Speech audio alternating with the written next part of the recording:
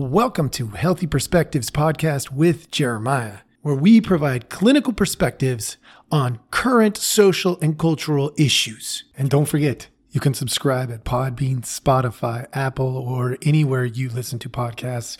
Please subscribe at any or all of them. You can follow us on Facebook, LinkedIn, Getter, Twitter, and many other social media sites. Or you can email us at healthyperspectives@protonmail.com.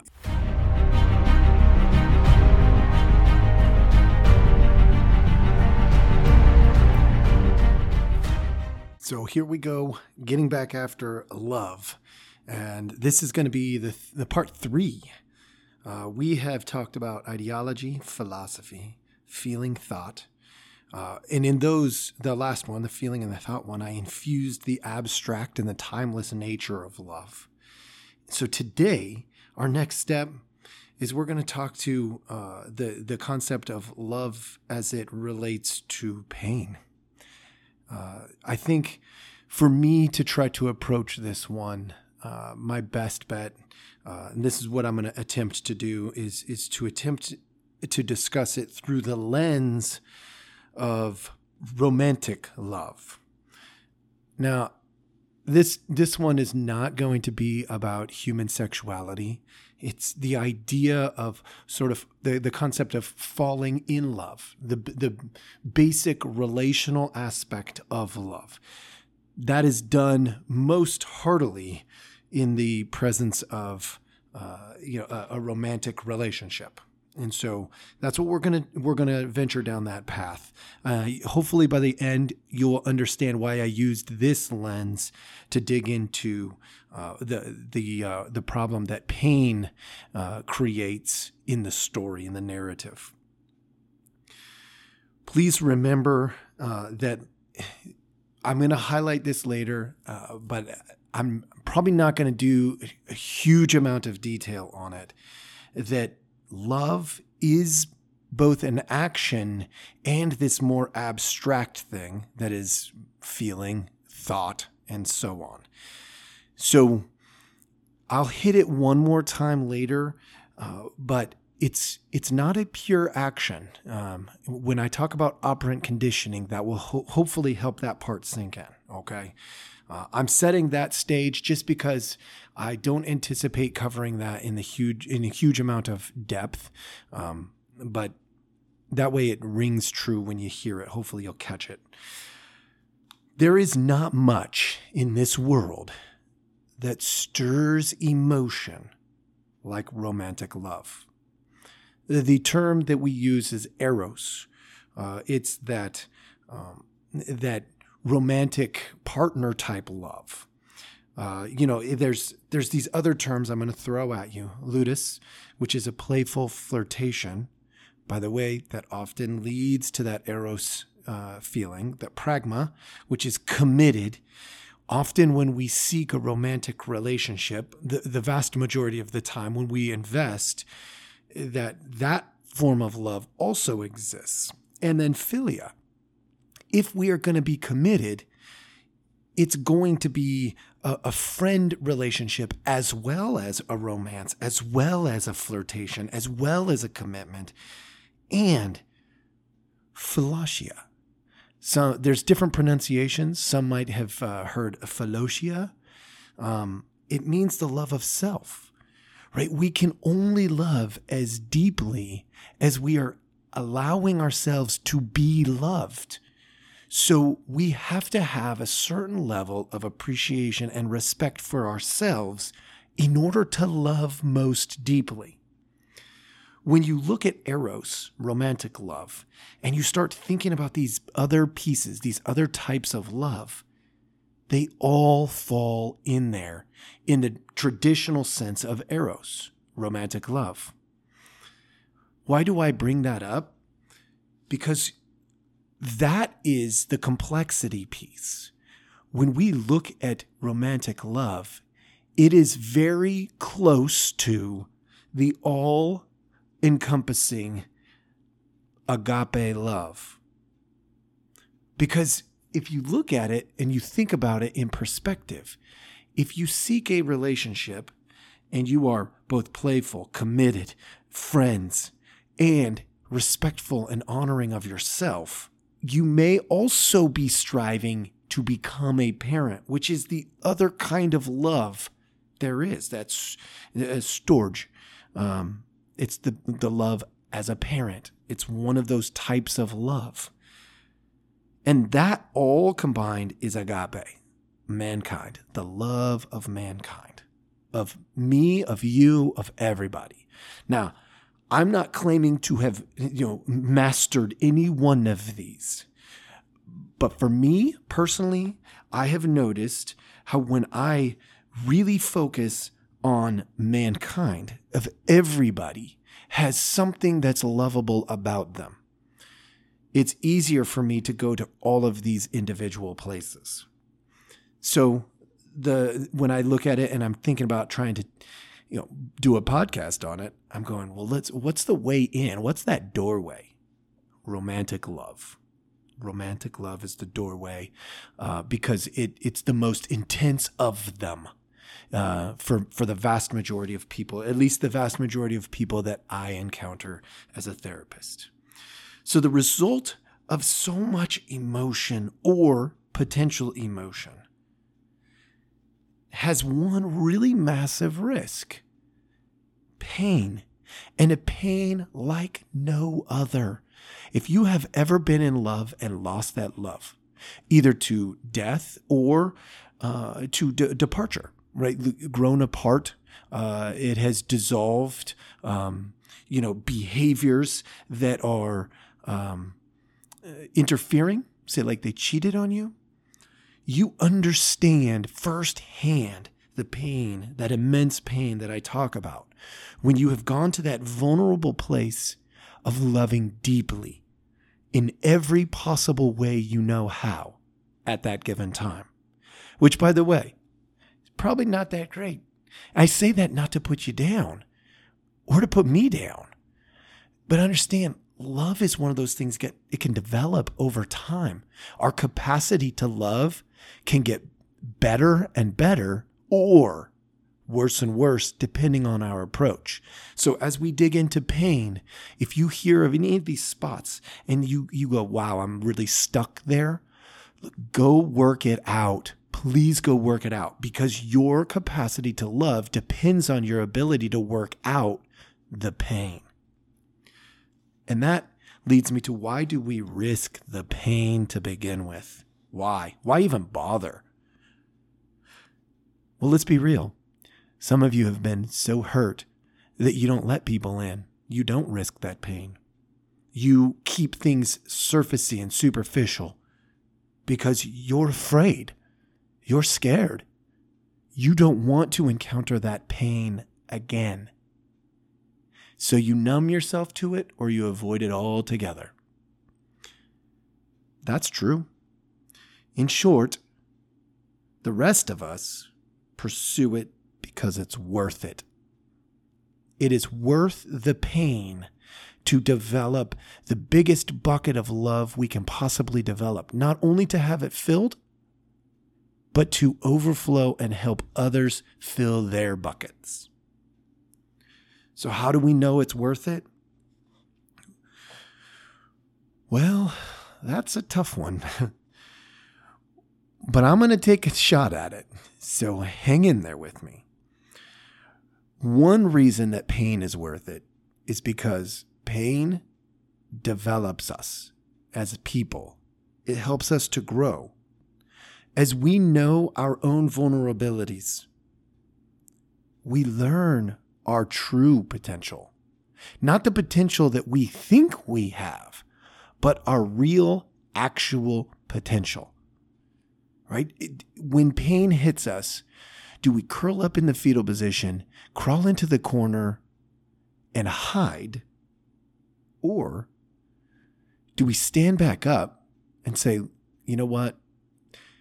The beginning, it was love. The end was pain. But I'm going to go after it again because the love was worth the pain.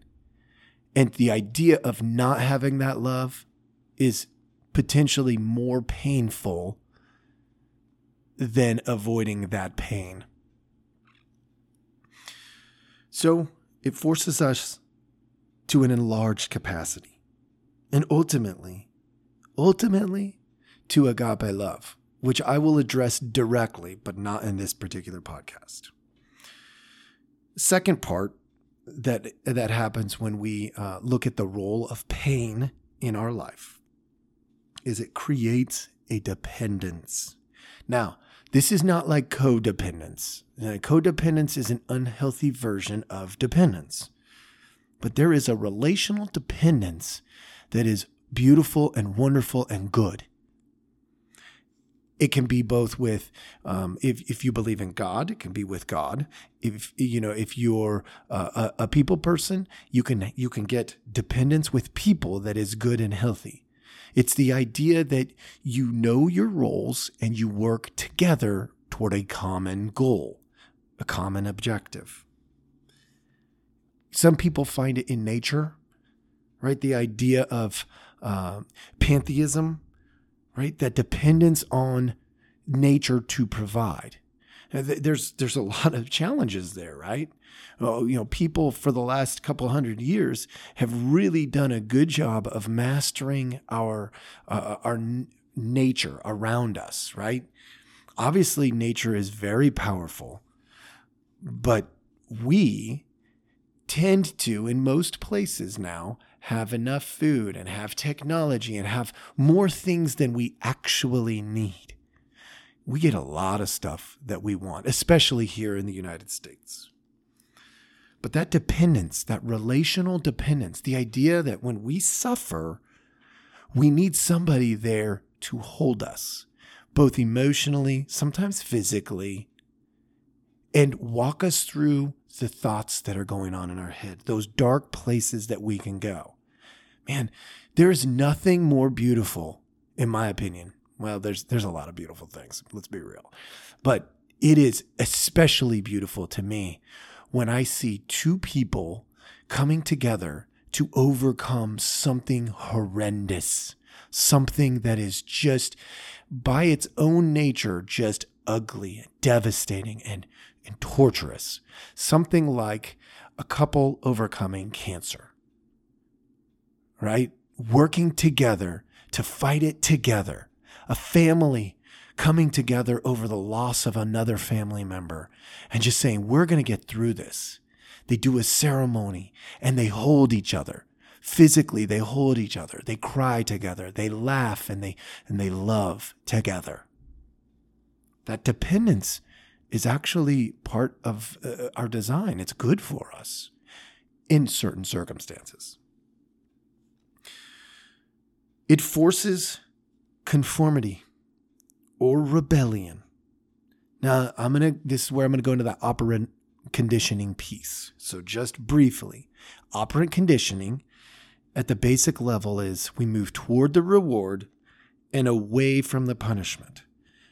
And I bring that up because that is the action and the behavior of love. When we move toward the long-term reward, not the short-term reward, we move toward love.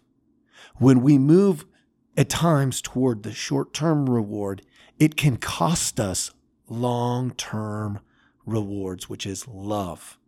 It can do that. So the beautiful thing about people is we have the capacity to see beyond the pain and the suffering of today and into, at the end of this, I will be a better person. I will grow and I will become something that is more capable. And at the end, the reward is worth it. In the meantime, the suffering just has to happen. That is something that is just really, to me, it's very, very, very cool about people. We have the ability to look past the immediate, down the road, to see that maybe in this situation, going toward the immediate reward and relief isn't actually the right thing. Ask any addict they have had to figure that one out. The fourth one I'm going to go into, this will be the last one when it comes to the role of pain that I'm going to cover today. And by the way, I'm doing some diligence by breaking this up into pieces, but there's by no means am I covering it all. The last piece I'm going to cover for today is forgiveness and reconciliation. When we look at the role of pain, pain is designed in part to drive us toward a forgiveness and reconciliation process. What that means is when we suffer, we either need to be forgiven or we need to forgive and reconcile. For those of you who don't know the difference between those two, I do have an older podcast, so I'm not going to go into them in great detail, where I do talk about forgiveness and reconciliation in much better detail. But for today, we want to just highlight that that's one of the roles that pain serves. It is to drive us to that process where then once forgiveness and reconciliation, or one or the other, occurs, there is this blooming, this beautiful story of love that develops out of that moment. So in summary, this is not going to be a super short summary, so hang in there with me. We often view pain through the lens of operant conditioning, but it's much more complex than that, and it's more useful than that single narrow view. When we look at the operant conditioning, we only see the here and now. But with love, we see the growth. We see that dependence, that loving dependence. And we see that forgiveness and reconciliation, not just the reward or the punishment. That's cool. I'm going to leave you with a story that's going to capture two things. Well, it captures a lot of things. Let's be real. This is one of my ultimate favorite stories. But it's going to capture two things I want you to hold on to today. One is love as a moral experience and love as a sacrifice. The story goes like this. There was an old man. This old man lived at the edge of town. And every morning he would get up and he would walk to town. And he was older, so he had his little cane and he would just slowly walk into town. Well, this one day, as he was walking into town, he started to notice that there were more people than usual. And of course, like anybody else, he was growing a little bit curious. Like, is there something going on in town? And hang in there with me. This story does get a little weird at some parts, but I think you'll enjoy it at the end. So as he's walking into town, the crowd begins to grow and get bigger and bigger until he approaches, getting closer to the center of town, when all of a sudden the crowd is really big. And he decides like he's going to ask somebody. And so as somebody comes by, he says, hold on. Hey, what's going on? And the man says, well, in the center of town, right by the fountain, there is this young man, and he has a perfect heart. The perfect heart. And the old man, being curious like old men do, thinks, well, I better go check this out, see this perfect heart. And so he just continues to walk down into town, headed toward the fountain. And as he approached, the crowd gets thicker and thicker until, they're really shoulder to shoulder. And, he does what any old man would do. And he just keeps on walking, slowly meandering through the crowd. And, people see him and they sort of, they try not to bump him. So he gets, the path clears a little bit for him. He gets jostled a little bit, but he just meanders right down to the fountain, where right before his eyes is this young man holding up a perfect heart. He's holding it up, and the old man looks at the heart, and there is not a blemish on it. No scratch, no scar, nothing. And the young man is just standing there as people are ooh and ah and just looking at this perfect heart. And the old man looks at it and says, that's not a perfect heart.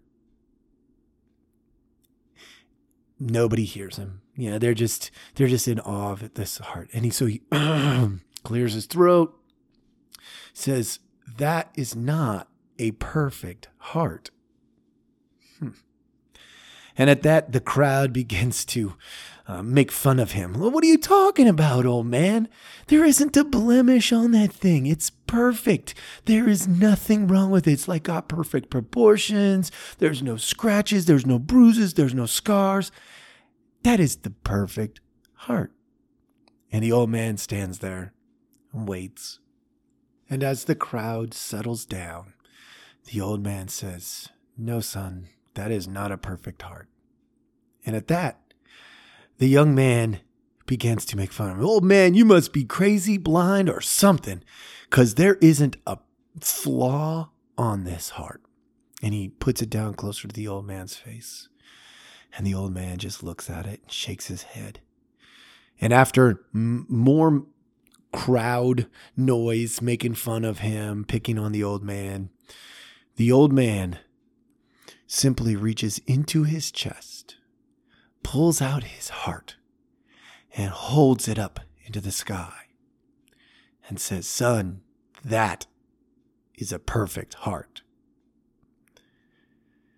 And with that, the crowd starts cracking up, laughing and making fun of him again, even more. And the young man just laughs at him. And the old man does what an old man would do. He waits. And as the crowd goes silent, the young man says, all right, old man. You clearly have something to say. What is it? Kind of making fun of him. And the old man points at his heart and at one of the little scars, because this thing is mangled. It's got scars and wounds, and like it is ugly. And he says, young man, that scar, that one right there. And he points to this little tiny, like barely even noticeable scar.